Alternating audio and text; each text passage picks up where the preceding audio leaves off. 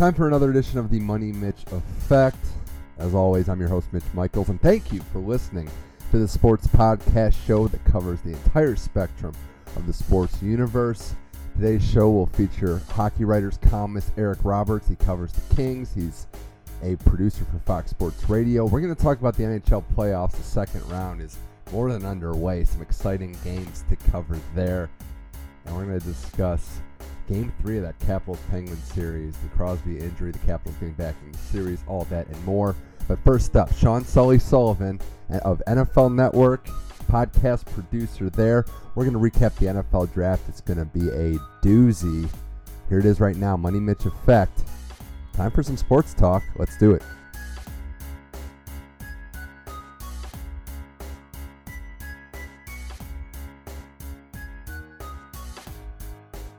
All right, it's NFL Draft Recap time. We're going Experts Edition. Sean Sully Sullivan back in the studio. Sully, thanks for joining the show. Wow, what an intro. I love it. Experts Edition. The Experts Edition. And I want to point out just at the start, you were working draft all weekend. It was crazy. Yeah. It was hectic. But in the middle of all that, the blessing on your lap, the New Jersey Devils won the draft lottery. That's right. Draft lottery winner chicken dinner. I mean... The lottery was on right after the draft, and my brain was completely fried. And they had it on.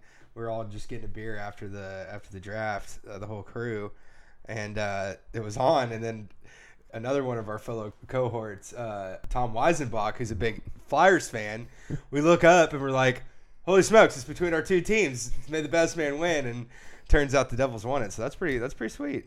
I don't think it's happened like that before in hockey or basketball, where the top three teams were like 7, 12, and 13, 7, 10, and 13 with Dallas in there too. But right.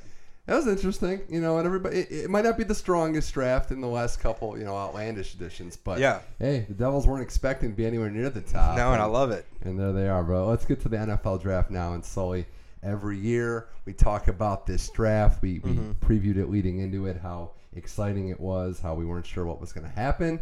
This was, by all accounts, one of the more unpredictable first rounds. There wasn't a lot of picks that could be glued down, and it lived up to the billing. Oh, no doubt about it. I think the glaring winner coming out of that first night was your Cleveland Browns. You got to be feeling good about that. I do, and we're We're going to get into not just the first round, but some of their later picks we'll dive as well. into it. But yeah, there were some surprising winners. Some teams like the Browns, the Niners as well, that had really strong drafts. They're the butt of a lot of jokes, but they brought it. It was a very un-Browns-like draft, very un-Niners-like draft, but very Bears-like draft. So there's pros and cons on both of them. But yeah, that was a really fun night one. You're right. By all accounts, it was definitely lived up to the billing. So let's start with the Browns at 1. They take Myles Garrett. It was expected, but there was always that Browns factor of what are they going to do? Are they going to go sideways with it? But it leaked early. It leaked about an hour before the draft that they were going to take Garrett, and it was just a no-brainer at that point. I think they had to make that pick.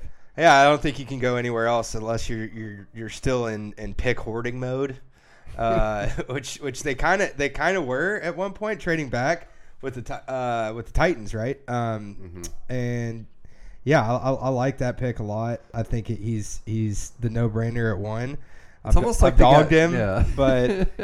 The guy's a freak. You got to take him, It's almost like the Browns got publicly shamed into taking him. Yeah. Like, there's no way they're going to be this stupid and pass. And right. They were listening to the outside noise. But Garrett's a Brown, and then the draft got really interesting. And I just want to preface this, Sully, with, oh boy, there's a lot of sports going on. So I'm clicking back and forth with the hockey game, keeping tabs on some other things as well. And like a lot of trades in the draft, I see the Bears logo it too, and I'm like, what's that doing there? Did I get the order wrong? And so, no, and the Bears make that trade. Right. One of my favorite draft tendencies is that the graphics get updated before the announcers have time to talk about why that's that way. Bears basically trade the farm with the Niners to move up one spot to take Mitchell Trubisky out of North Carolina, a quarterback. All apologies to Mike Glennon and the draft party he was at, but Trubisky is a Bear. How stunning was this on your end in the football circle? Very much so. Circle? Very much stunning? So. I think it was shocking to see the Bears go up to 2, and you see how stunning it was to the Niners too, because they, in their post-draft press conference, John Lynch and the boys were assuming that they were trading up to go get a Solomon Thomas or a Jamal Adams or something of the like, where they were going to get some help on defense. They were pretty much assuming that Solomon Thomas was going to be gone by the time that they were on the clock after that Bears pick. And sure enough, they were shocked just like the rest of us when Mitchell Trubisky, his name gets called. Well, savvy pick by the Niners. Savvy deal to get the assets on a young team. John Lynch nailing his first draft. Nailing the first round. I think he made some questionable decisions there towards later we'll talk about. But we got 2 impact players, and that's more than a lot of teams could ask. Oh, my goodness. That defense is a step in the right direction to becoming what it was when they were busting heads with the Seahawks for the NFC every year. So here's my take on Trubisky and the pick itself. I feel like we're unnecessarily piling on to this right now. If they fully believe that he's as good as they think he is, and I don't think that, and I don't know if you think that, but look, if they think he is, that's what teams do. You need a quarterback. But it worries you too when you hear about stuff coming out that Fox had no idea that was going to be the pick. I mean, that's an entirely different. 2 hours before the draft, so you know that the front office barely knows what they're doing. They're not even roping in their head coach, who's a defensive minded guy that needs help on that side of the ball, and you're going to trade up and get a quarterback. I think the inexperience is a huge thing. Only starting, only having 13 starts to his name. Yeah. There's some things that he does well, but it felt like a reach to me. It is a reach. Now, if he pans out, no one will care. Reach. Yeah, if he pans out, but I don't think anybody necessarily believes that for the capital that you gave up to get him at 2, is he worth it? I think he was 32nd on Daniel Jeremiah's top 100. Well, I think that was also a product. I think all these quarterbacks were overrated, as we'll get to a few. 3 going in the top 12. Kind of a little ridiculous to me. Based on where they stand in the prospect ratings. But it was a head scratcher. And I'll say, look, I wasn't crazy about it. I was happy as a Browns fan that it happened because I thought the Browns were to possibly trade up for Trubisky if he fell below about 7 or 8. Yeah. When that happened, he was off the board. That was a good thing. But I'll just say, I mean, if he pans out, and I think there might be some things in his game that could work, but, you have Glenn in there. I understand that he's now basically a placeholder and he didn't sign into that big of a deal, but they don't really have an offensive identity. Yeah. That's my big thing as well. I think I saw earlier somebody put out on Twitter, I thought it was a pretty interesting point, that this is kind of like the junior version of the worst version of Drew Brees and Phillip Rivers is what the Bears are trying to pull off here. The crappy sequel version? Yeah, the crappy sequel version where hopefully Mike Glennon can right the ship a little bit for a year or two and then you pass it off, but that's just not going to happen. Well, as we'll see here in the next couple picks, quarterbacks became at a premium. A lot of teams were willing to do a lot to get them. We talked about the Niners, Sully getting Thomas, a good fit on their defense. Keep him in the Bay. That's what we were talking about coming into it. I think that's what everybody was hoping they did it too. They're able to trade back, get some extra picks, and get their guys still. That is an awesome opening move for John Lynch. So I want to group these next 2 picks together when we talk about it. We're going to break down the draft from a lot of different areas, but we're not necessarily going to go in order. And 4 and 8 were where the running backs went. And that might have been the closest thing to what we thought for sure would happen. You never know. You never know what could happen. If players slip, that could change things. But Jacksonville takes Leonard Fournette 4, and Carolina takes Christian McCaffrey 8. And I do like the fits specifically for both these teams. Now, Jacksonville, Sully, we know there's a Bortles issue. We know there's a lot of personnel problems there. Yep. But if you want to workhorse, if you want to just be committed to the running game, there's probably no one better in the draft, in a lot of recent drafts, than Leonard Fournette. I think Leonard Fournette is going to give them an identity on offense. Bortles has shown that he is not going to carry the load by himself. So go out and get him some help with the first 2 picks. I love that at 4 with Fournette. A little high, but it would be hard-pressed to pass up somebody that gives you what that guy gives you in Jacksonville. And then you go and take Cam Robinson, trade up in the 2nd round to get him the next day, and I think that's an incredible pick. Just to jump ahead a little bit, but I think those 2 picks go hand in hand. You get a road grader, starting left tackle, along with Leonard Fournette. That's a good couple picks, and that definitely is going to help out Bortles. Yeah, I think you get the identity, and really I think Zeke last year broke the seal, taking at this exact same pick, that running backs can have tremendous value this high in the draft, give you an identity, really hold the fort down in one side of the ball on one area of the offense. McCaffrey at 8. Now, this is a great pick because I think Cam Newton, we know how much he needed weapons. and I still think you got something there. I mean, we're not sure how much Stewart has left, what they're going to do with the rest of the running game. But Newton at times was seemingly a one-man band. You put McCaffrey out there, you mix it up. You can tell Rivera is very excited to have him there. And I don't know that you can put him, pigeonhole him into one role. But a team like Carolina with Cam Newton, I think this could be a good fit for Christian McCaffrey. Yeah, it's an exciting toy that Cam Newton's gonna be able to play with. Everybody knows how versatile he is. Put him out in the slot, be able to open up the middle of that field, and it's gonna help other wide receivers too. I think that's a really solid pick. They've always been a committee type team, and so McCaffrey really doesn't have to be a 3-down back.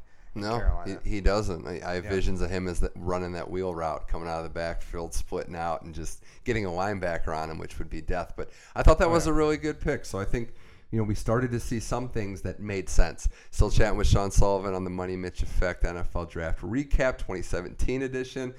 Another area of concern, another area that really stole the show of the top 10 picks was receiver. 3 go in the top 10. That was wild. That stunned us, and specifically the order of these guys.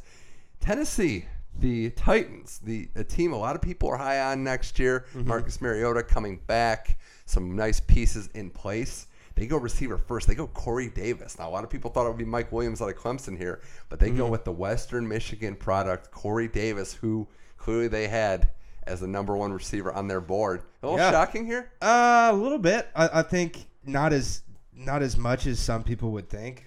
Mike Williams and Corey Davis are the 2 wide receivers that you're going into this draft could think that they would be most adept to be your number 1.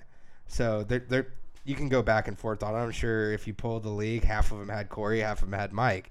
But yeah, I like that Corey Davis pick at 5. I think he's a stud. And if he's number 1 on your board and you have him over Mike Williams, why not take him? Here's the thing, too. This pick grew on me a lot. Not necessarily Davis over Williams. That's going to be a debate for years to come. And the 2014 draft screwed all of our minds with how good, what we expect from receivers. It's never going to be that good. No. It's going to be once in a blue moon if it's that good. But we thought with the Titans 5 and 18, do they go defense or receiver here? And a lot of people thought maybe receiver later. Well, they were all gone. Yeah. So it grew on me because they knew this was the opportunity. Right. I don't know if they knew that or if it worked out, but it did. And I'm sure the boys in Nashville were really, really excited there. And I was thinking it too. There towards the middle of the draft, or middle of the first round, where Jonathan Allen and all these big time defensive players are slipping. And what we were talking about is maybe they go Jonathan Allen at 5, and then Corey Davis at 15. And I was thinking that, and everybody was thinking there for a second, it could have been flipped. But the Redskins come in and flip in and pick Jonathan Allen at 17 right before Tennessee. Yeah, that happened a lot of times when these picks, there was 1 away or 2 away, and they didn't get what they wanted. And they're sweating. But Mike Williams to the Chargers. It was funny. We were talking, a lot of analysts didn't know what was going to happen with this Chargers pick. A lot of directions to go on a team that's aging, but still a pretty quality team. I like this pick, and I like Williams here because he could have gone higher. He's a great big game receiver. And look, you can't count on Keenan Allen being on the field. He's a great player, but you need bodies. And I think when you have Keenan Allen and Mike Williams, and DJ and Bucky brought up today, that's a basketball team out there. And when Phillip Rivers is doing his best, he's throwing up jump balls. And then John Ross to the Bengals. Yeah. Ooh, another receiver. Even Andy Dalton, can he overthrow him? Yeah. No. And he's gonna have. Sure. No, he can't. The kid is a absolute speed burner. Obviously broke the combine record, but having AJ Green taking most of the attention away from him, and then you go up and pick up a guy like Josh Malone in the later rounds too. I think that's a pretty good 3 set of wide receivers that Andy Dalton's going to be able to play with. The John Ross just has the type of speed. He's going to be on one-on-one coverage, and he's shown time and time again at Washington that he's going to take the top off the defense. He's going to do it very often with Andy Dalton. 9 seems a little high, though. It seems a little high. It does. It's a little head-scratching, and they have some needs. Yeah. They have some needs now, but why not? Well, as we'll get to in the later portion of the draft for the Bengals, why not appear to be a reason for making some of their picks later. Yeah. But it is another weapon, but you wonder if they might have sacrificed to get speed there. Mm-hmm. Now I want to take some time, Sully, to talk about the other dominoes in the quarterback scenario falling. And The Chiefs 10 trading and up. 12. Chiefs and Texans end up with quarterbacks both by trading up. So Kansas City moves up to take Buffalo a spot at 10. Yep. From the Buffalo perspective, Sully, look, I don't have a huge problem with this because I don't think you can convince me that these quarterbacks, the ones that were left, were going to be better than Tyrod Taylor. And if you don't know and you can get more assets and you're not really sure the direction of your team, I think it was a sound move by Buffalo. Kansas City obviously felt like they needed a succession plan to Alex Smith, like they may have peaked. And I told you Mahomes was like the dark horse in this race, and I thought he was the guy that, with the potential factor, could be the one. And what was the one condition? What was the one condition that we gave Mahomes for him to be a successful quarterback? And it was going into the right situation. Yeah. And he is. He's going in the right situation where he could sit behind Alex Smith for a year or two, learn the offense, be able to work on his mechanics because he knows that he needs to work out his pocket skills. But when he's on the run, Andy Reid's had some mobile quarterbacks now. Obviously worked with Mike Vick and Brett Favre, Donovan, and he's been able to work them along. And Patrick Mahomes is just the next project for that coaching staff. Yeah, and he's not going to rush him. Like Andy Reid's not going to just try to go out there and put him out there. And I think the Kansas City fans, oddly enough, are probably going to be more patient with this.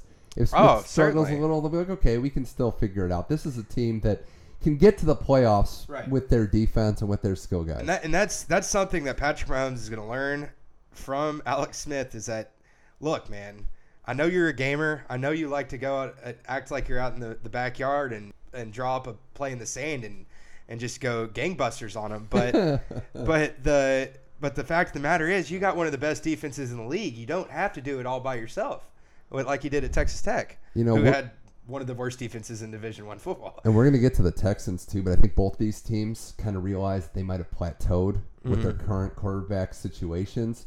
They did overpay, but you start to look towards the future. You start to look toward the options. They also had the Romo factor too. Remember, before he retired, these were the two of the front runners, 2 of the 3 with Denver front runners to go after Romo. So they felt like they needed to make a move at quarterback. It's a hefty price, but that's what it is. It's a hefty price, and I said Titans earlier, but they traded. The Texans traded up to get Deshaun Watson with your Browns, and I thought that was a better move by the Browns to just Now here, hoard and picks. I'll give you my take on this from the Browns' perspective. Had no problem with it because it was clear that they thought Watson wasn't their guy long term. Yep. And you know what? Here's my take. Wow, the Browns don't reach on a quarterback. What do you know?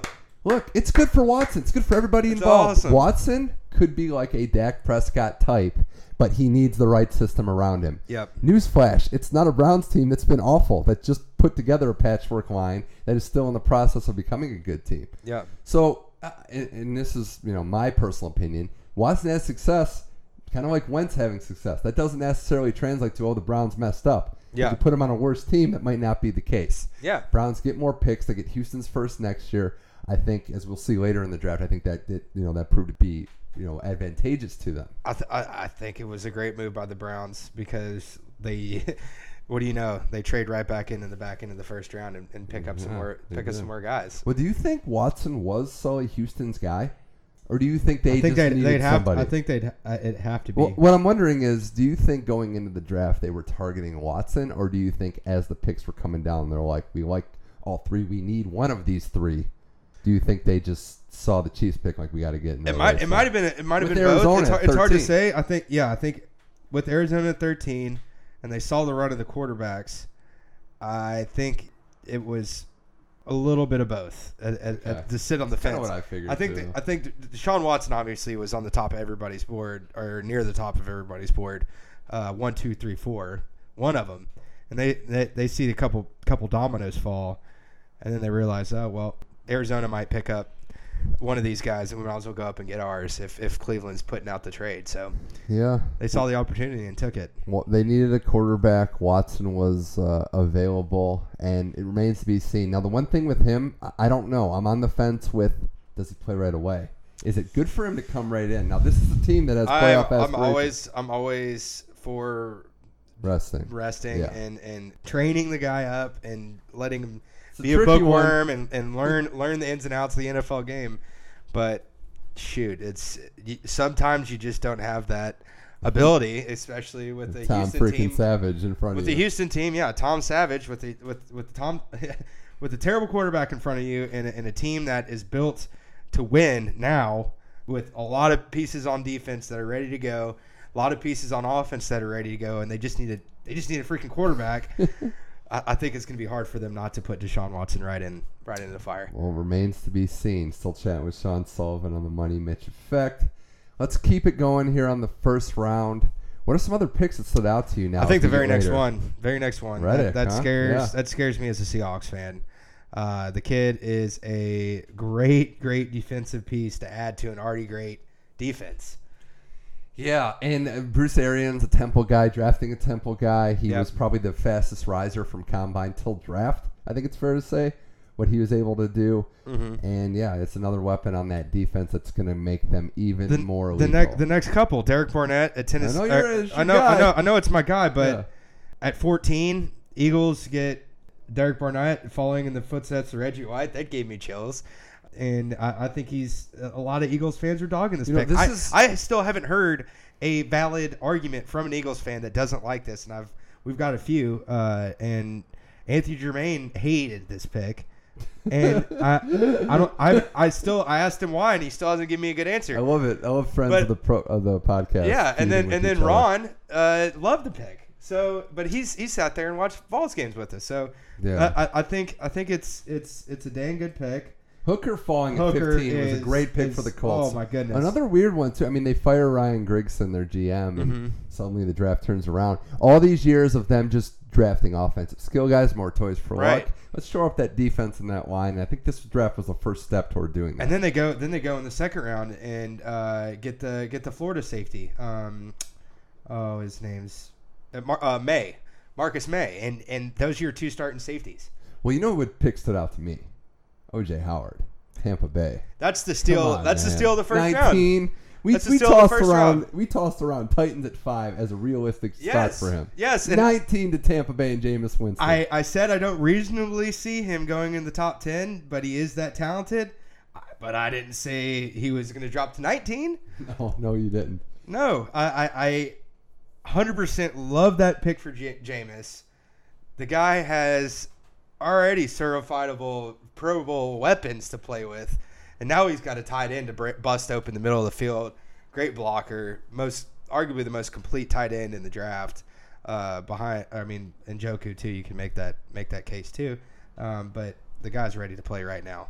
I do want to bring up another pick in the first round that was interesting. That Titans second pick, Adoree Jackson, 18. Now, it's a lot of the same reservations I have with the Ross pick at 9. Maybe a little high for this guy. Yeah. Because we don't know exactly. There's another guy we're going to get to in a second, but maybe a little high for this guy. We're not sure where he fits, but you know you're getting an athlete. You know you're getting a They ball need a hawk. return guy and a guy that can bust open the field on kickoff and punt return, so that he automatically fills that. They needed a corner that addresses two of their biggest glaring needs. I think if they had him as a high cornerback up on their board, that's a great pick. If they believe he's going to be able to slot in and immediately shut down some guys there on an island, then go for it. But that is a very athletic dude, and I'm not going to bet against him. I think those two picks instantly got Tennessee a heck of a lot more athletic. They did, and I think you look towards building for the future. You're not sure. I mean, we expect them to be better, but we don't know exactly how good they're going to be next year. But you get some athletes there. You get some guys that can run and can play with some of the top athletes in the league. That's a great foundation to build on. And I like it. I liken it a lot to what your Browns did with Jabril Peppers and David Njoku and Myles Garrett. So Peppers was the guy I wanted to talk about because there's issues with where he's going to play, how big he is, but you're getting an athlete, and here's the other thing I'll say. It might be good for him to go to a team that has no identity. So, you're not trying to fit him into a system. No. They can adjust the system with him because they're building it basically from scratch. The defense last year, Sully, gave up 25 points a game. Right. I mean, come on. There's room for him on this defense. Oh, there's room there, and he could play multiple positions. I think it's a decent pick for the Browns. No, I know. I'm messing there. I know, but I think you could slide him into linebacker. You could slide him into safety. You could move him out to corner. The guy plays a lot of positions for a defense that needs a lot of positions. So I can't hate on the pick as much. I don't like Peppers as many people don't.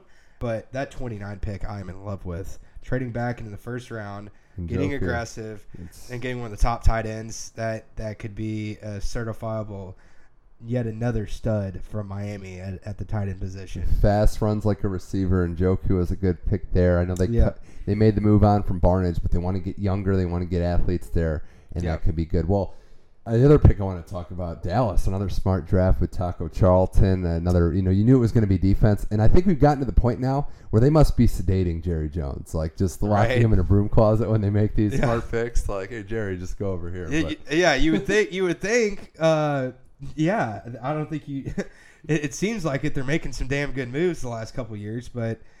You see him right there in the war room, clapping away. It's Jarrah. It's like Jerry. Uncle Jarrah. We got 5 minutes before he tries to take Chad Kelly. Lock him in this pretty close. Yeah, right. Chad Kelly at 28. I love this kid. He reminds me a lot of Johnny Football, but I love him. Hey, I want to take a few moments here to talk about some of the peculiar things that happened. Okay, before you move on. Saw this going around on Twitter too, but I instantly thought of it. Being a Texas guy, is Taco Charlton in Dallas. His agent needs to start just getting a bidding war with all of the taco trucks and shops and everything. Yeah. And who wants my guy Taco Charlton to come on your local commercial and get you some money? Yeah, it's Tex-Mex heaven. It's Tex-Mex heaven. Yeah. Real quick, who was the guy that had Chewbacca with him at his draft party? Oh man, I didn't see. Or no, not Chewbacca. I'm sorry. I think it was the Jack Links. He had a sponsorship with Jack Links, and it was Sasquatch at his. Oh, the Sasquatch. I didn't see that. This draft got off the wheels pretty fast. Oh, it did. And I want to lead into the next topic. Mm-hmm. All right, man. We got to talk about Tack going to Atlanta and taking a photo of his dead grandma. And can I just say, I know we're living in a time where people are getting a little sensitive, and we mean no ill will when we say this about his dead grandma that I'm sure was a nice, classy lady. I mean, the story's great. That was weird, man. The story's great. That was pretty weird to be taken away. His mom abandoned him at a young age, and his grandma raised him, and she unfortunately passed 6 years ago, and obviously was a large person in Tack's life. But yeah, I mean, come on. The dude carried on a ginormous torso-sized picture of his grandma, and then starts dropping cuss bombs on live television. It was a very odd move. And I'm gonna defer to you as a resident grandma expert. Lived with one at a time. I did live with the grandmother. That's a story for another time. That's another podcast entirely. Mm-hmm. But that was a little odd. I think we got into the props section. I mean, it was just weird. You had the Utah lineman bringing the baby out, acting like it's Simba from Lion King. Yeah, Did you think he was like at Goodell was the Pope and was going to baptize him? I think so. I think that was the move. I thought it was a little weird too, bringing your poor little baby out in front of the thousands. I think they had over 200,000 people there.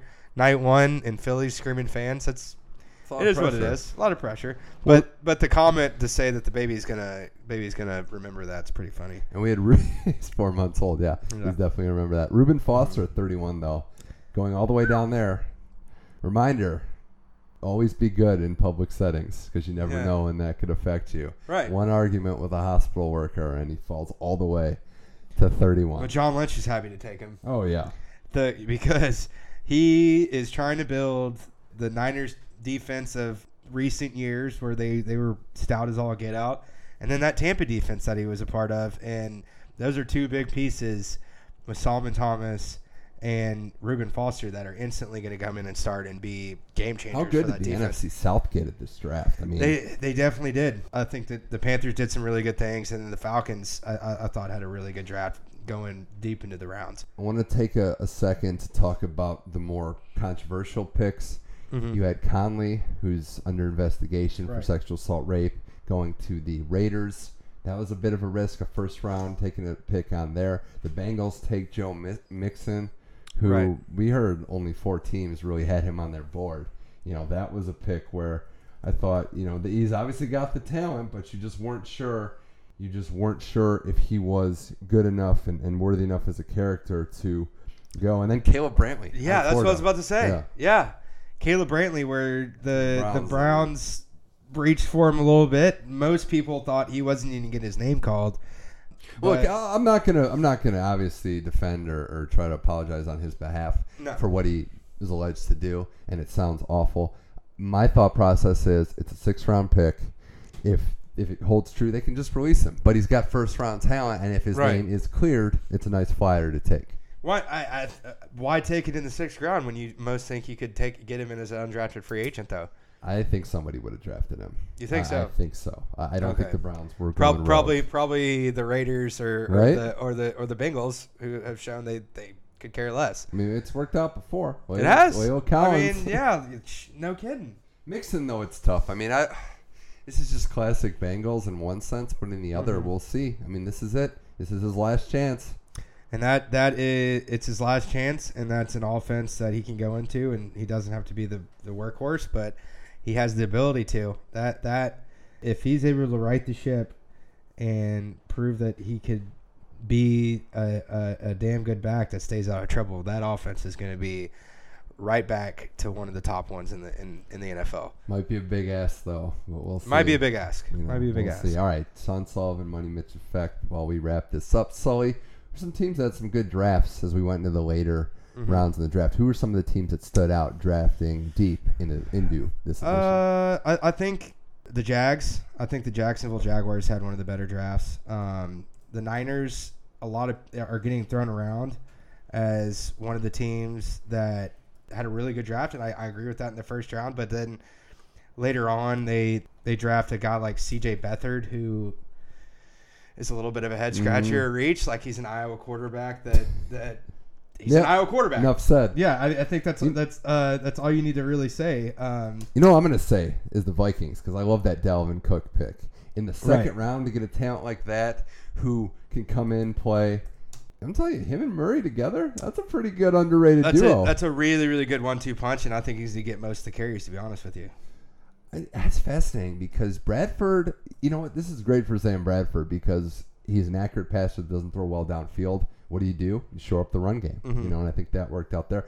I hate to keep going back to the Browns, but I actually like the Kaiser pick at the pick in the second round because it does two things to me. So you get a chance to maybe hit big on a second round pick on that rookie deal, but there's nothing to say that they won't try to angle for a quarterback next year if he doesn't work out. Yeah. 2 first-round picks again. Why not? I keep saying it's not like throwing darts at it, but you got to keep putting more quarterbacks in the room because you never know where or when you could find one. And if you're not going to rush the guy and he has time, and you loved Kaiser coming out. You loved Kaiser. And I guess I should say as much as any quarterback in this draft. Right. And I think it's not necessarily taking Kaiser that was big about that. It's the value of where you get him later on. But going back to the Jags, I love the Cam Robinson that I already brought up at 2.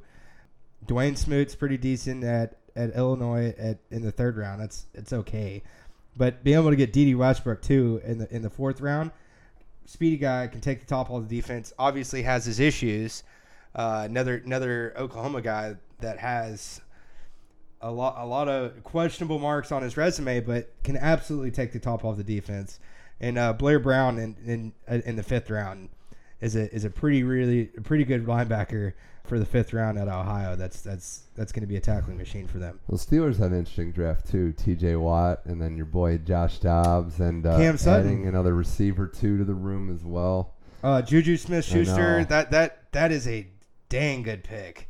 Got the receivers fighting a little bit on Twitter over him. Oh, and I love it. I absolutely love it. Mike Tomlin coming in and trying to break it up a little bit, but they know that picking Juju Smith-Schuster, you better stay on the field and be available because this guy's going to try to do it. I can just say another thing too. Derek Rivers, the Patriot, he's going to be a stud. Youngstown stud. Automatic it's stud. The Patriots pick. This is perfect. It's the perfect pick. It's like the Spurs of the NBA where Popovich is working some 3-point shooter in Yugoslavia in a crazy genetic lab.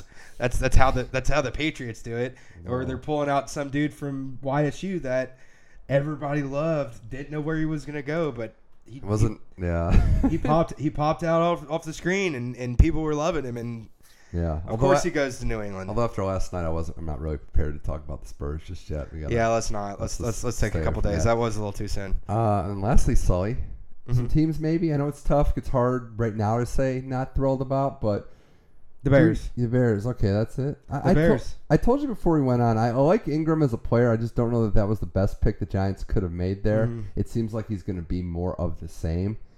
Yeah, I think the Giants too. You can kind of poo-poo on, as it were, because they need help on that offensive line. They didn't take one until late. They were kind of bouncing all over the place.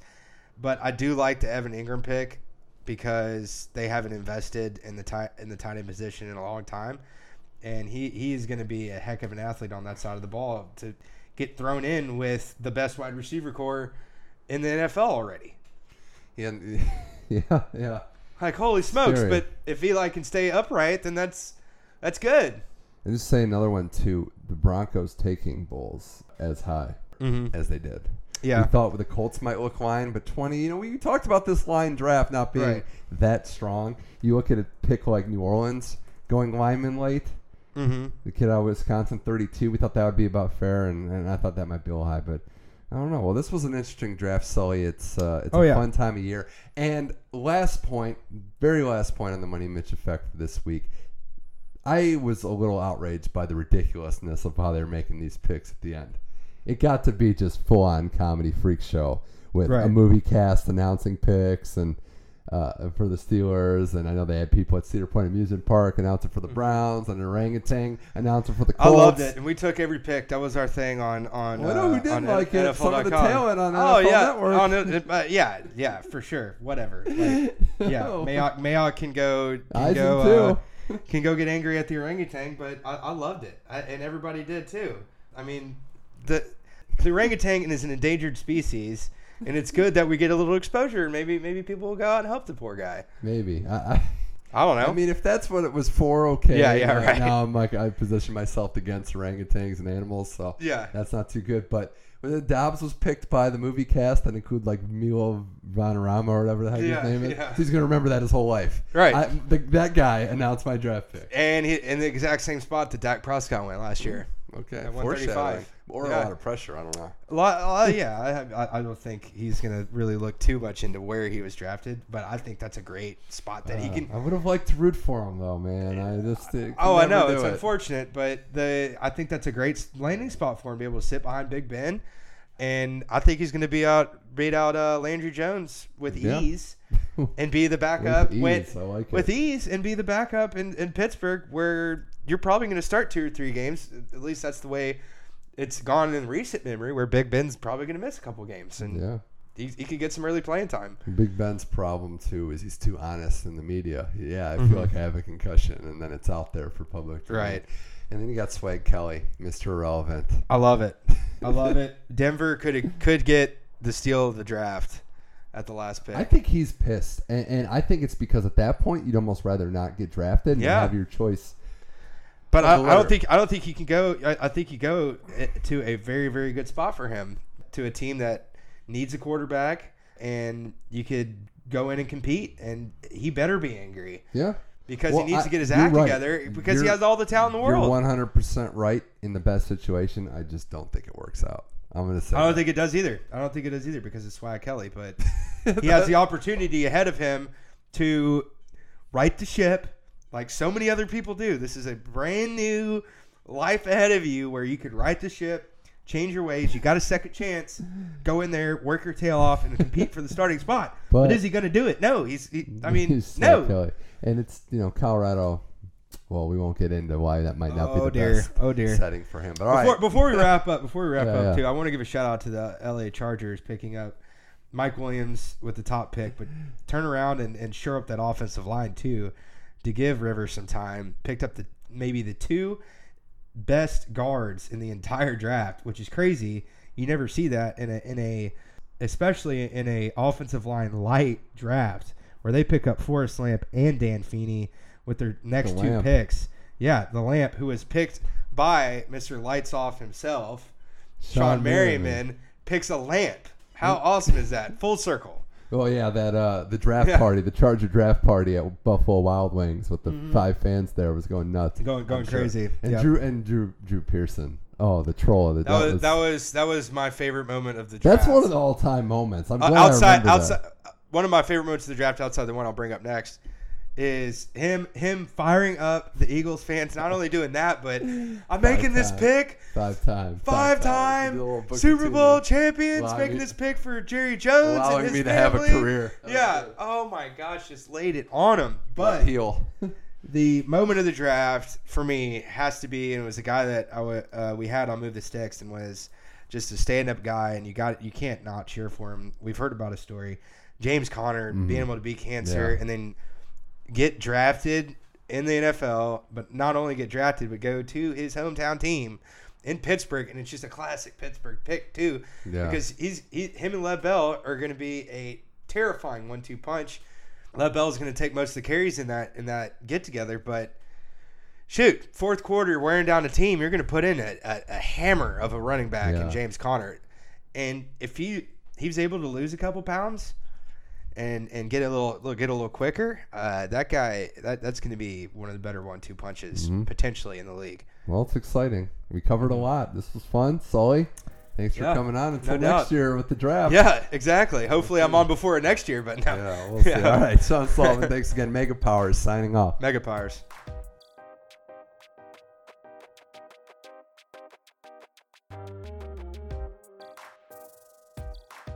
Big thanks to Sully for taking us to his neck of the woods and breaking down the NFL draft. It's always a good time of year. This one was very unpredictable. Sully knows his stuff. Thankful that he could come on, and a reminder that you can check out all the good content he's working on at NFL.com. Their podcasts are off the hook. We help each other out. That's what we do. Friends helping friends. You know what it is. But thanks again to Sully. All right, now it's time to switch sports and talk hockey with Eric Roberts. He writes for the Hockey Writers. He's a Fox Sports Radio producer. We're going to talk about the NHL's second round of the playoffs. 8 teams left. Some interesting series so far. We break all of them down, including Penn's Capitals. And just a note, we recorded this on a Monday night. Sidney Crosby is now officially out for Game 4. We did not have that information in front of us.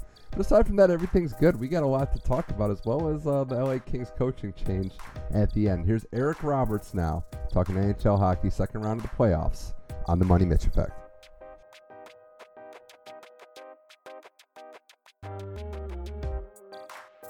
All right, now it's time to talk hockey on the Money Mitch Effect, bringing back a reoccurring guest to do that, Fox Sports Radio producer, Hockey Writers contributor, and a favorite guest of this show, Eric Roberts, joining us on the line. Eric, thanks for joining the show yet again. Oh, yeah, man, no problem. It's always a pleasure to come on and talk some hockey, especially after some of the stuff that's been going on in the second round of the playoffs here. It's pretty crazy. I mean, we thought after round one, with some of the big upsets, the Blackhawks, the top seed in the West, getting swept out of the playoffs, Eric, that things might settle down in the second round, but it's more of the same. And really one stat that's telling, and I know we live in a world of statistics and analytics, Eric, but we're about roughly halfway through the second round, and the road team has a winning record. So that, to me, I think speaks volumes about what this postseason is all about.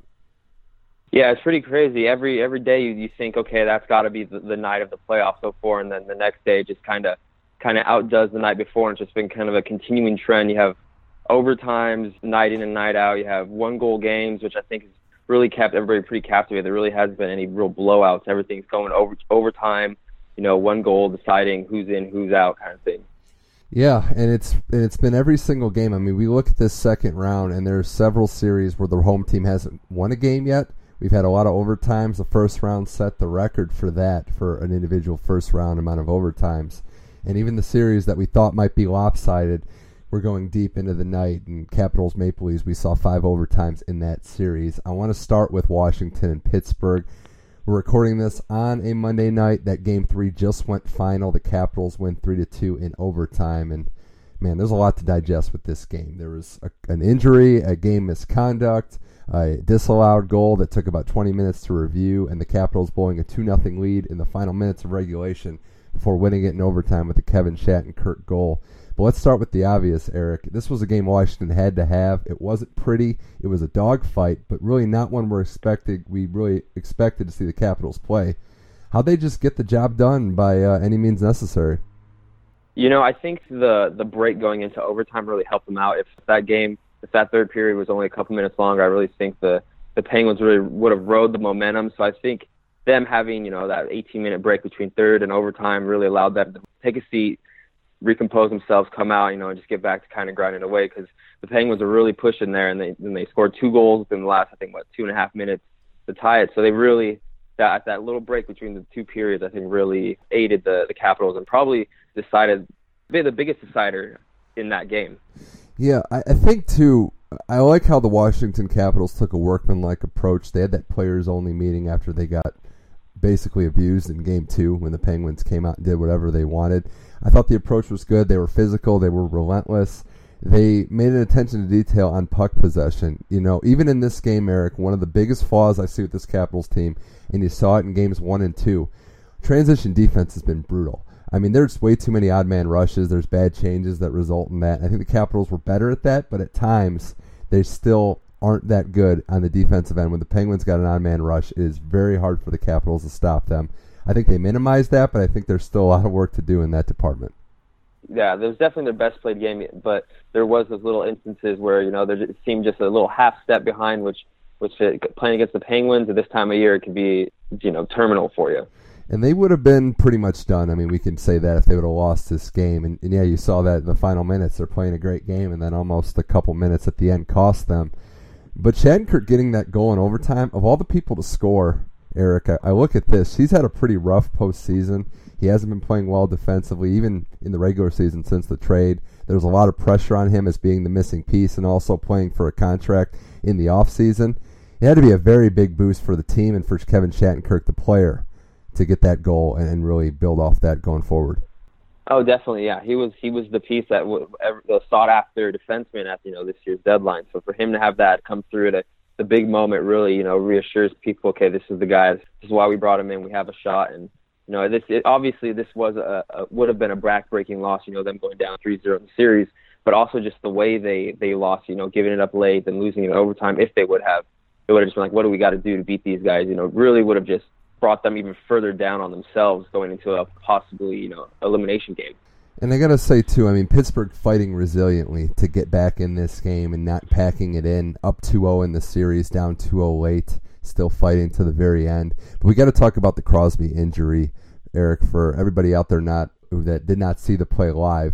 Crosby goes to the net on an odd man rush early in the game. He doesn't capitalize on the scoring chance. He loses an edge. Matt Niskanen hits him kind of high around the head. His leg buckled a little bit. And then Niskanen got a 5-minute major as a result. Crosby left the game, went to the hospital. Early reports are that he's going to be okay. But, Eric, I'll be frank about it. I think this should have been a 2-minute penalty. I was pretty stunned that it was 5 minutes. What's your take on it? No, I completely agree with you. These plays are really hard. The problem with today is there's so many people that can rewind and see these plays in super slow motion. It kind of gets lost in, the speed of what's happening and what's really happening. They give this guy, more time to actually, okay, look, this is how slow it's happening. But, when you're on the ice, it's almost as if he was kind of bracing for Crosby to come into him. Crosby loses an edge, and then, he takes the stick up high. When it originally happened, I didn't really even focus on it. I focused on Crosby's knee, and I was like, oh, wow, that did not bend the right way. But, that's why super slow-mo, it's just kind of, it looks a lot, it's obviously bad, but it kind of gives the illusion that there's way more time to think about it. He targeted him, but, it's a knee-jerk reaction on the ice where there's literally no time to kind of react to Crosby falling to the ice and, you coming up high and kind of as a result.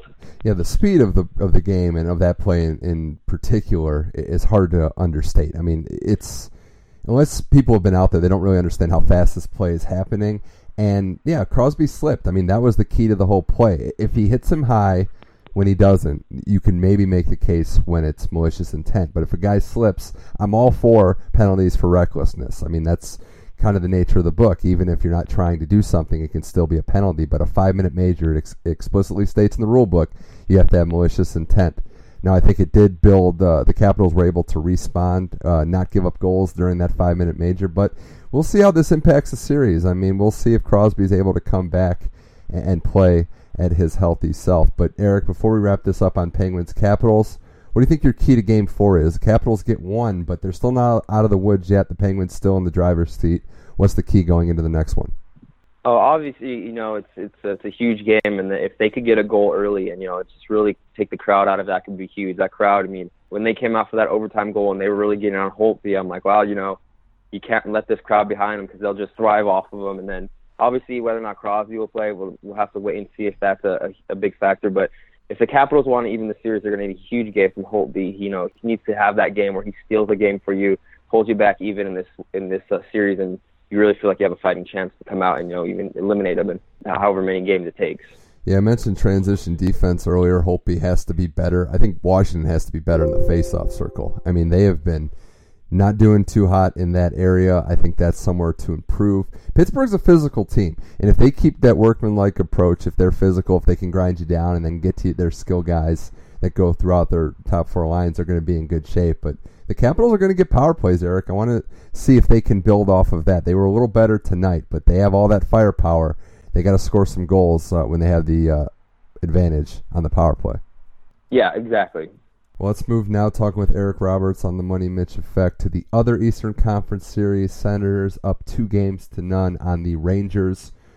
They hold serve at home, winning both games in Ottawa as the action moves back to New York City for Game 3.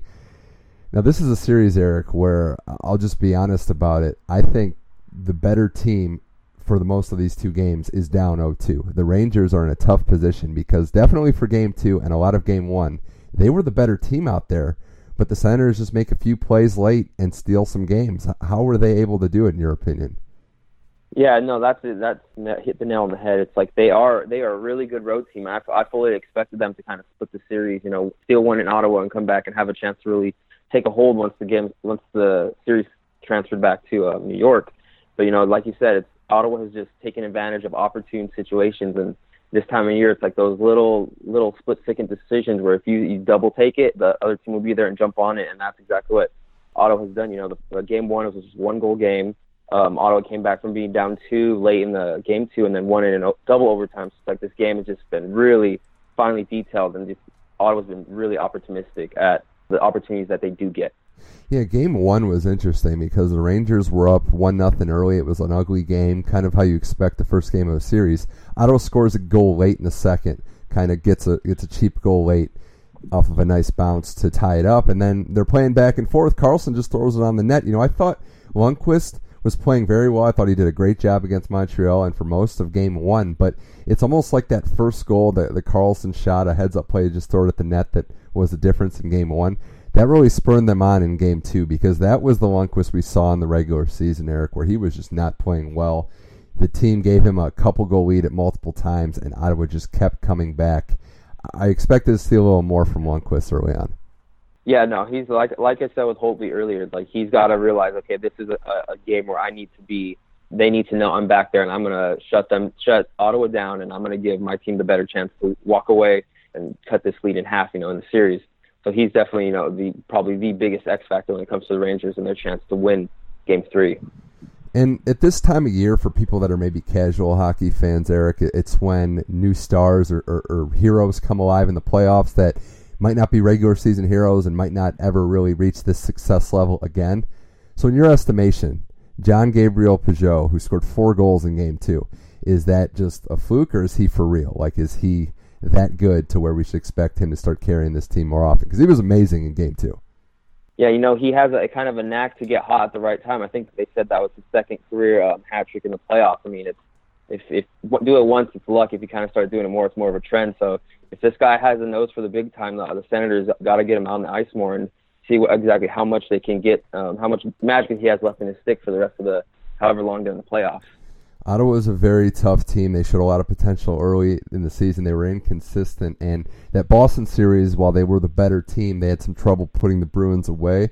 They're starting to peak. They're starting to get the most out of their lineup. And this is a transcendent, I'll say, postseason, Eric, for Erik Karlsson. I thought what he did against Boston was amazing, and he's backing it up against the Rangers.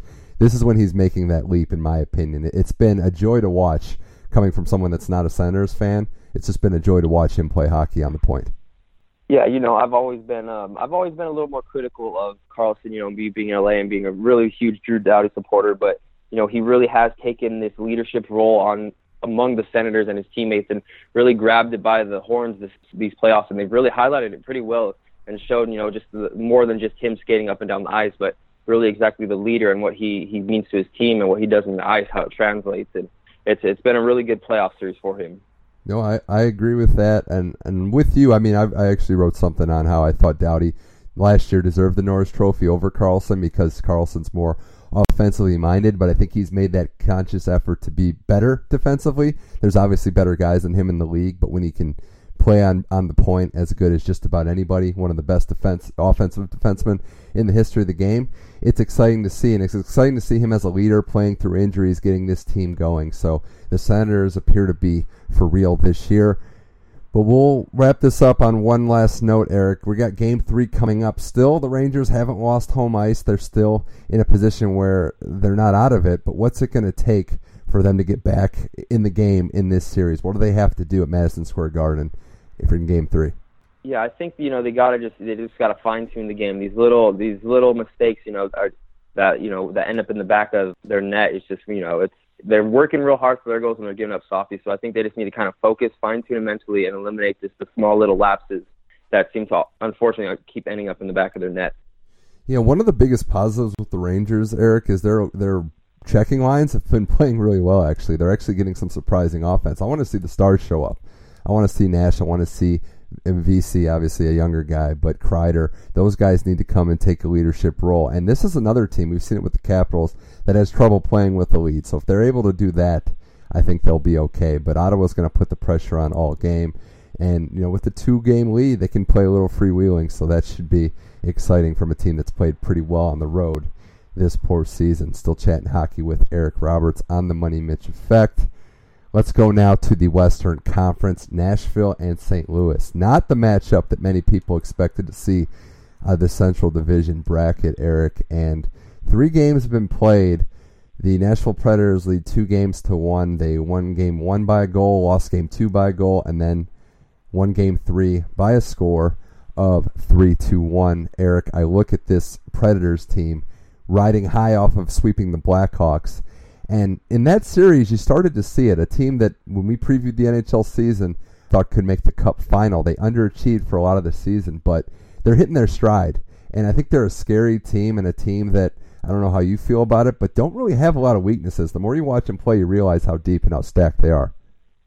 Oh, yeah, definitely. I think they've definitely surprised everybody in the first round. And, they even opened up the next round with a win. Starting a playoff season with 5 straight wins isn't an easy task. That means you have a large break, but they really showed that they have the mindset and they have the leadership to get everybody up and ready for each and every game, each and every night. So, and they're back in Nashville, which I think they're one of the teams that is pretty nasty once they get their crowd behind them. So it's just, they really thrive off the environment once they're at home, and it's going to be a tall task for the Blues to even the series.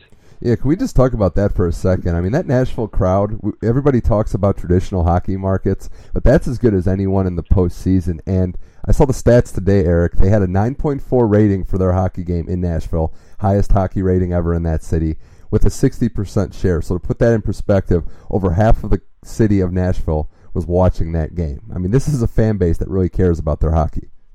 Oh yeah, definitely. They're a tight-knit community. I've talked frequently with a guy that lives out there, and he said it's buzzing. It's buzzing around town. People are talking about the game. They're covering it. People are wearing their Predators gear.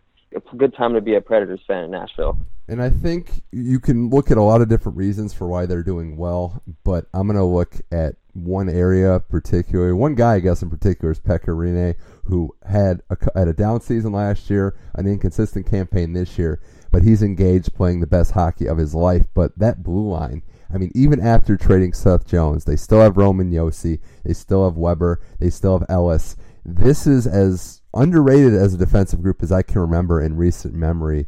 And I think it's just hard to score on them. I think when Rinne's locked in, his defensemen are playing well, also adding an offensive firepower to boot without sacrificing defense. I just think, Eric, it's hard to score on this Predators team.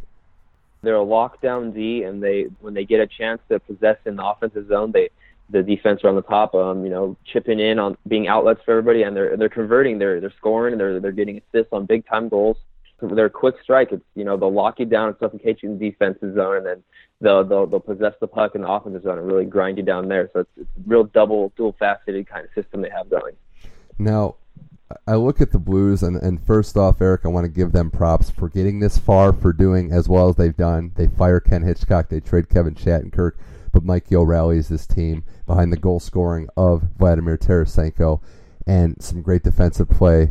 Jake Allen was amazing in the first round, but I'm seeing a team that is inconsistent at times. You watched Game 3 in the Predators game. They played a really good first period, down a goal, but then didn't show up in the second and for early part of the third. What do you think is causing their inconsistency? Because at times they can go with anybody toe-to-toe. They've proven that. But they have these lapses that you just can't quite explain. Do you think it's talent-based, or is it something else? No, I think it's I think it has a lot to do with them coming out of the face-off. There's been a couple games where I think it's all starting from where the play starts, and it kind of just piles up snowballs on them. Yeah, I look at it in twofold. I think Nashville's playing great, and I think they're able to, when they get momentum, they're one of the toughest teams to kind of corral in. They're a puck possession team, so the last goal in that game, Roman Yoshi's shot, they had the puck for about 2 minutes. So, they were just gassed defensively. St. Louis has never been a team with offensive firepower, Eric, and I feel like they can't get into these track meets. I think that's the death of them. And I think Game 3, they did a good job kind of limiting them, but they fell behind early and they were never able to regroup from there. I think they're a team that strives off and really triumphs when they get a lead. I think that's the type of not flashy but kind of brute force method that they play in St. Louis. Yeah, no, definitely. They're very similar to the Predators in the style of defense they play, but they're more of a, we want to get ahead and we want to suffocate you, and then just make you try to beat us, and we're just gonna do what we can to keep our lead and be as mistake free as possible. And I think, Eric, too, the key for Game 4 and going forward in this series, if St. Louis is going to get Game 4, get home ice, get back to St. Louis even, I think the biggest thing for them is their specialty teams. If they can limit Nashville's power play, which has been playing well in this postseason, if they can get some power play goals of their own, space is hard to come by. When you have a man advantage, they had that 5-minute man advantage when Fiddler took a game misconduct penalty in Game 2. I love to get Tarasenko the puck on the power play, Colton Parayko the puck on the power play, because those guys can really shoot, Steen as well, and I think that's the area where you can break through on Pekka Rinne. Yeah, definitely. They need to get it up high, and they need to get the traffic in between, where the puck's coming from, and it's hard to stop a puck you can't see, and they really need to get as much traffic and get those dirty goals, because it's going to be real tough to beat somebody who's locked in as Rinne with just a finesse one-on-one goal. Yeah, we know Smashville's going to be buzzing for Game 4. This should be an exciting one, really a raucous crowd, an exciting series in the Western Conference. And lastly, the last series we want to talk about on the Money Mitch Effect, Eric Roberts talking second-round NHL playoff action, the Anaheim Ducks and the Edmonton Oilers, who are also in a series where the Oilers are up 2-1 and the road team has won every game.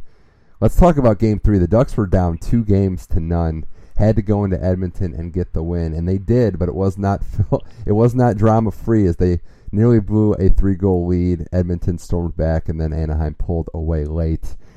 But it was a must-win game for the Ducks. Eric, you cover this team quite frequently, being in the Pacific Division. And it was back to playing Duck hockey. I thought they kind of went away from what was their identity, a physical team that also had some firepower but could just out-physical and out-muscle teams. I thought Game 3 was the first time we really saw that in this series. Yeah, definitely. It kind of did look like, they realized, hey, we're the experienced team, we're the bigger team. We know what we need to do in this situation, and we need to stop, letting this young gun team, this beat you, just kind of speed around you kind of stuff. We need to step in front of them, get in front of them, and make it a tough game for these younger guys.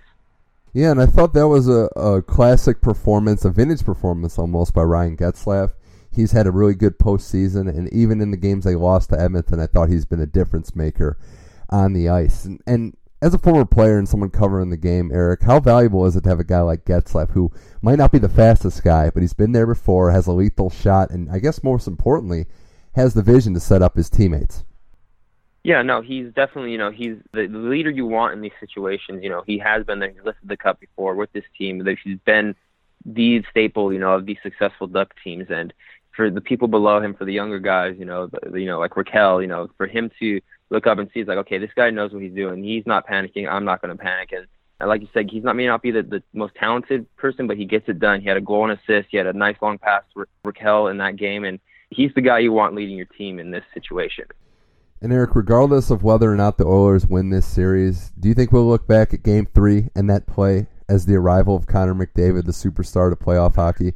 Because that was one of the most exhilarating goals that we've seen in recent memory. Oh, yes, definitely. I mean, that's going to be on so many highlight reels. That's going to be on so many documentaries whenever his career is done. And with however many awards he's racked up, that play is going to be okay. This is the Connor McDavid that we're going to be seeing for so long. I mean, like you said, yeah, it was amazing. I think it was on Vatanen, and he's going to be forever in highlight because of that move was on him, unfortunately. But yes, the little cutback, the nice shot to beat Gibson. That was the play of the playoffs so far. It was, and he's had to fight for space because Ryan Kessler, who everybody knows, if you have a top line center, especially in the Western Conference, you know who Ryan Kessler is. He's been bottling him up. He's been following him around, pestering him all around the ice, and for him to get some space, he definitely took advantage of it. I look at this Oilers team too. McDavid, who is the leader, is the guy defense is key off on, but they have a lot of weaponry. I mean, it's funny, even with all the number one picks they have, we really forget how deep up front this team is. They add Lucic, a big free agency guy, to give them some space up front, but you talk about like Leon Draisaitl, the German number 3 overall pick that people forget. I mean, 4 points in game 1. It's scary to think how deep and how young this team is at forward. Definitely. They have a little bit of everything up there. They have the young guns that they took with these number 1 overall picks over all these years.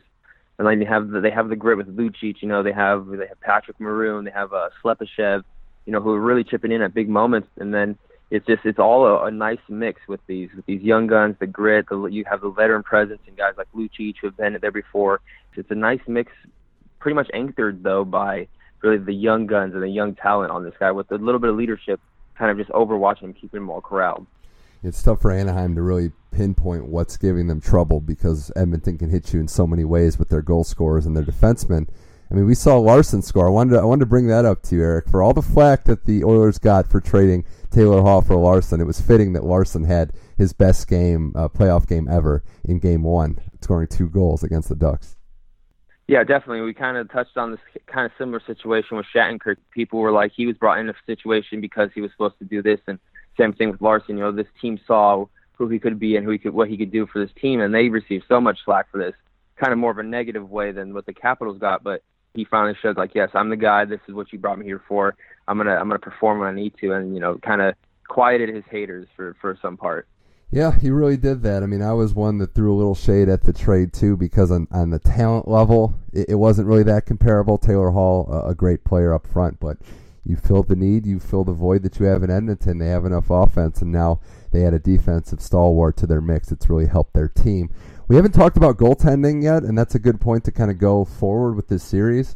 But I think that's the most unpredictable factor and why it might be the most unpredictable series going forward, Eric, because I can't get a feel for the goaltending in this series, who has the edge. One night it looks like Talbot's unstoppable, the next he's getting lit up. In Game 3, Gibson had a rough couple games in Anaheim, but he looked very good in Game 3, minus the McDavid goal, obviously. But how do you see goaltending going forward in this series with these two inconsistent netminders?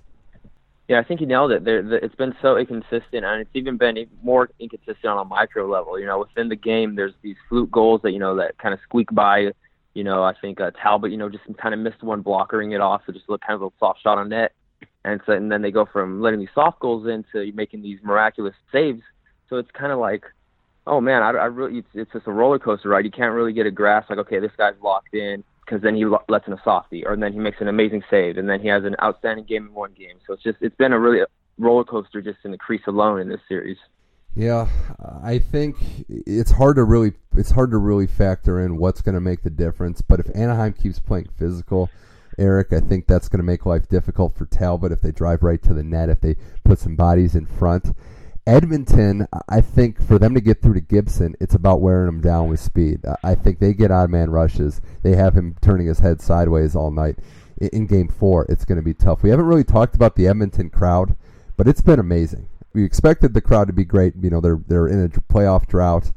They come out on fire in round 1. They're amazing in round 2. But then they do the unthinkable, and they lift the national anthem, the American anthem, singing it by themselves. I thought that was a fitting job by Edmonton, one of the best hockey markets, one of the best hockey fan bases.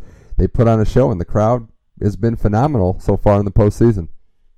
Oh yeah, definitely. It's been definitely a showcase for Edmonton these playoffs, and like you said, for them to pick up a national anthem like that. I know there's definitely some crowds in the States, maybe even some on the West Coast here that probably would not enjoy that or even participate in it. But the Oiler crowd, they've been a class act, and they've really come and shown what they can do for their team. And, they've helped them in some big situations with some big goals and kind of willing them as far as they can in these playoffs.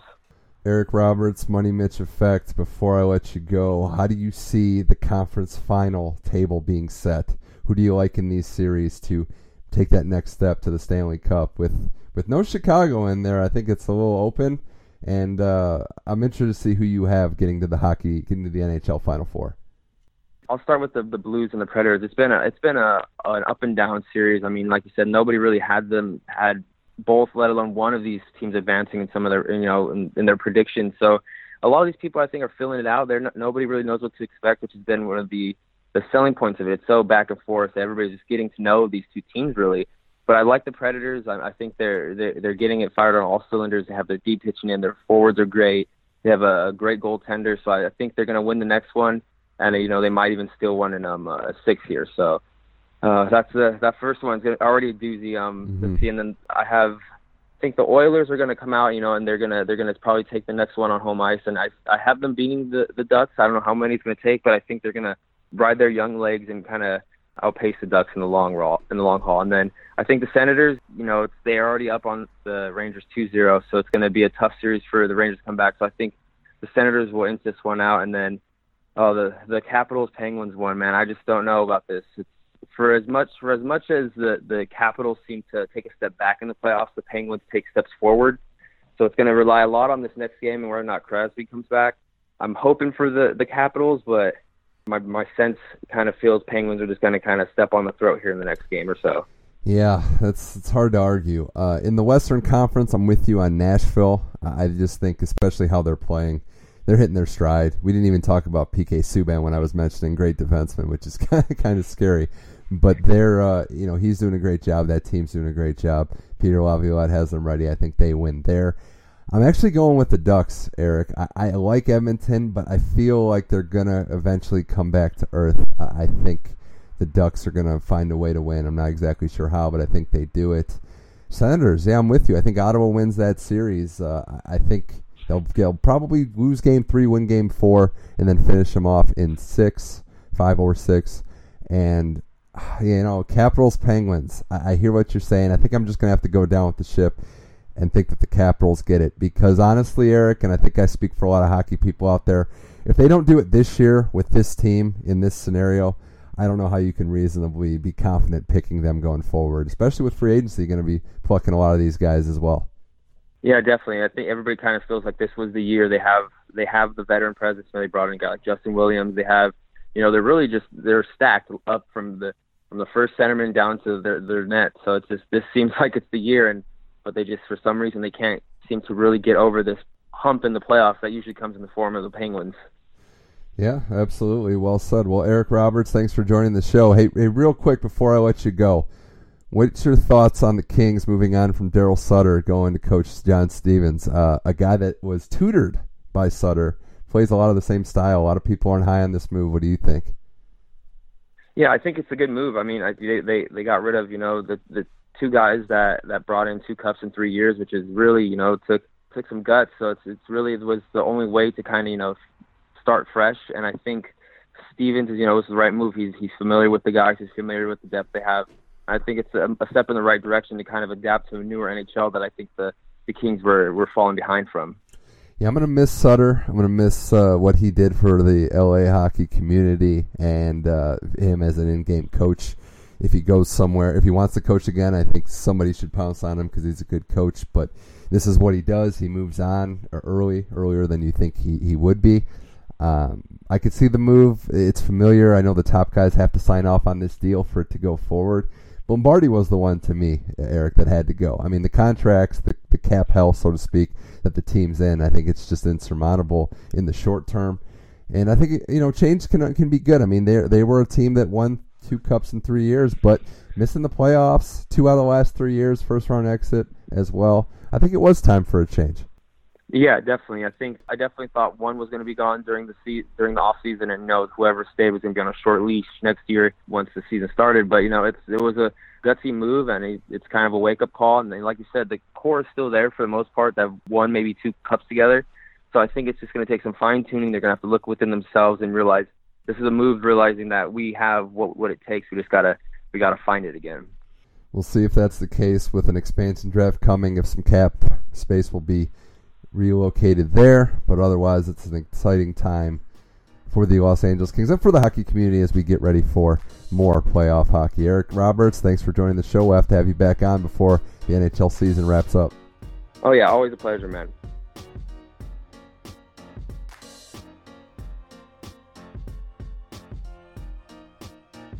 And that's the show for today. That was the Money Mitch Effect.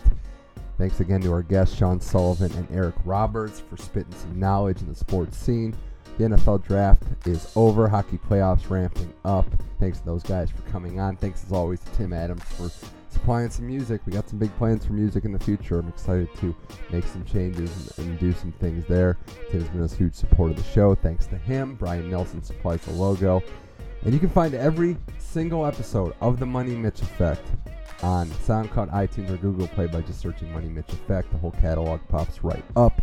I'm on Twitter at MoneyMitchM21, tweeting a lot of hockey playoffs this time of year, but I like to keep it light. I don't think I'll be covering things like the Met Gala, but you never know. You never know if the mood's right what I might tweet. It's all clean, though. Gotta be PG, clean lyrics, But all right, that's it for the Money Mitch Effect. Another show this week. We're going to talk some basketball and some other things as well. I am Mitch Michaels. This was the Money Mitch Effect, and I'll see you next time. Peace out.